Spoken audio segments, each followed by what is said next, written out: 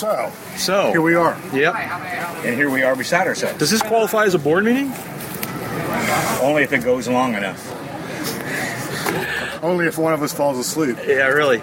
You know, Jeb and I have only been here for a couple of days. We took off for a little while, and we're exhausted. You must be like a basket case, David. I'm pleasantly exhausted. I'm not as ground up as some other events have been known to make me, but it's been a fairly humping few days. And it hasn't even been, I don't know, am I the only one who thinks that it hasn't been an intensive week, or it's been a quiet Sun and Fun, I think? Well, pacing helps tremendously. And you guys paced it so that you pushed a little bit at the end, you pushed a little bit at the beginning.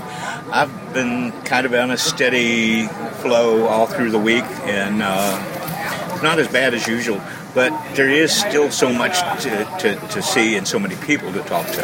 Yep. Because my prime directive here is to talk to people. The people at the companies that I deal with, some of the publishers and editors I work with, and talk to folks that are making the stuff that makes us all airborne. Mm-hmm. Jeb, what do you think the takeaway is this week for you personally?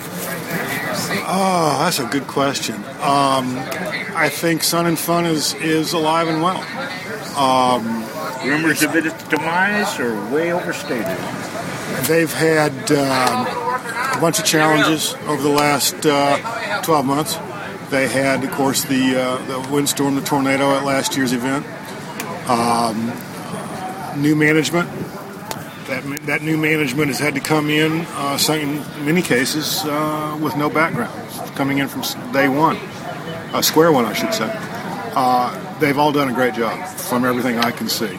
The attendance is down. I'll give you the metric. A couple of years ago, Sun and Fun built a new hangar. A new exhibit hangar, vendor hangar. They call it Hangar Echo. Last 2 years, it was filled, more or less, filled with exhibitors. This year, there aren't any exhibitors in it. The flea market, the used aircraft parts. That was always under a tent. Is in that hangar this year. Yeah. So clearly, exhibitor numbers are down.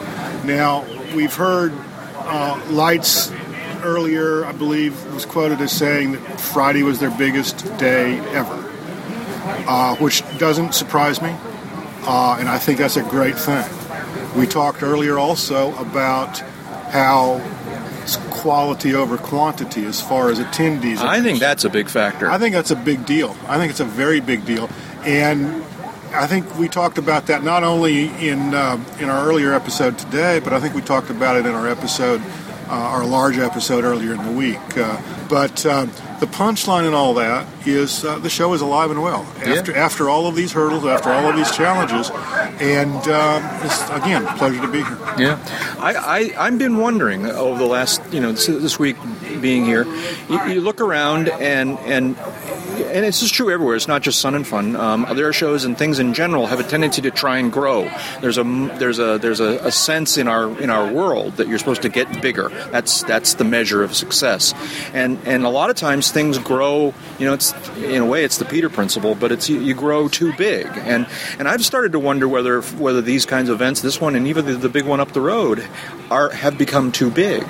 And that maybe Sun and Fun, unintentionally having to get a little bit smaller this year is not just something they're surviving, but something that's better for them. Maybe it's a better event because it's smaller.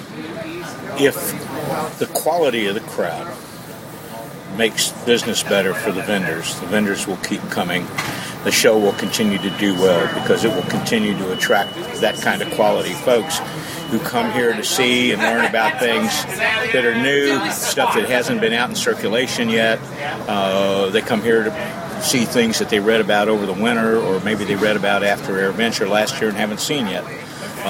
That's an ongoing thing, and that's really where the success or failure of the show, I think, hinges. Yeah, I think the hardcore, that's a harsh term, but the real impassioned fly-in attendee doesn't come here for the pyro displays, or the rocket cars and things like that. All right. It's not that we don't enjoy it, but that's not the main reason. And I was going around this morning. I was trying to collect an agenda for our big episode, and I was asking people. I said, "What's the most interesting thing you saw this week?"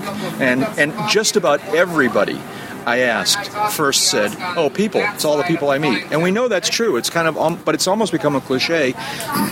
We all come here for the people, not for the jet rocket cars, not for the big pyro explosions. Well, I think we all come here for a variety of reasons. Each has their own reasons, and some of those reasons are perhaps difficult to express. I don't come here for the rocket cars. I don't come here for the pyrotechnics. I don't even come here for the jets making low passes and interrupting conversation. But I do come here for the people. I do come here for the ambiance.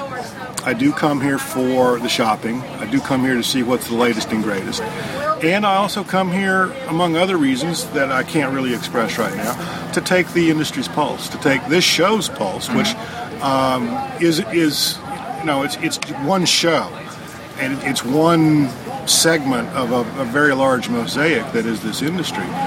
But at the same time, it is a metric. It's a temperature check. It's a gut check for how well this industry that we all know and love is doing. And that's just one more reason to be here. Yeah. Any final words, David, before we wrap this thing up? Just what a wonderful time it's been being here, seeing the old friends. Made a lot of new friends. I wish I could shout out to all of them by name, but the number of new friends that I've made here this week is as good as any year ever. Enjoyed the weather, enjoyed hanging out and working with you guys. Folks up at the Media Center did their usual bang-up job. And I think we're all going to survive. And GA is going to continue to be a factor in this world. Final thoughts, Chip? One more big shout-out and thank you to Dave Schaubetter and his great staff, all the volunteers, for the hospitality, certainly, but for the professionalism and for the great work that they do. Absolutely. I couldn't agree more. And in a larger sense, thank you to all of the Sun and Fun community, the volunteers and the staffers and everybody, even the exhibitors and the air show folks for making this thing happen every year. Wouldn't miss it. It's a blast. And as you pointed out on the big cast this morning, wonderful meeting all the listeners who came up and introduced themselves. It's weird. I love it. I still am surprised by it on a regular basis, and it was a treat meeting all of them. Yeah. So there we go. We're about to head home. You're here for the rest of the afternoon. Jeb and I are heading home, and we'll be doing another podcast, a regular podcast, probably later this week, I guess, or something like that. But in any event, that's it. Go ahead, Dave. The Hidden River Irregulars. That's right. So this is 278 Golf, and we'll see you all next time.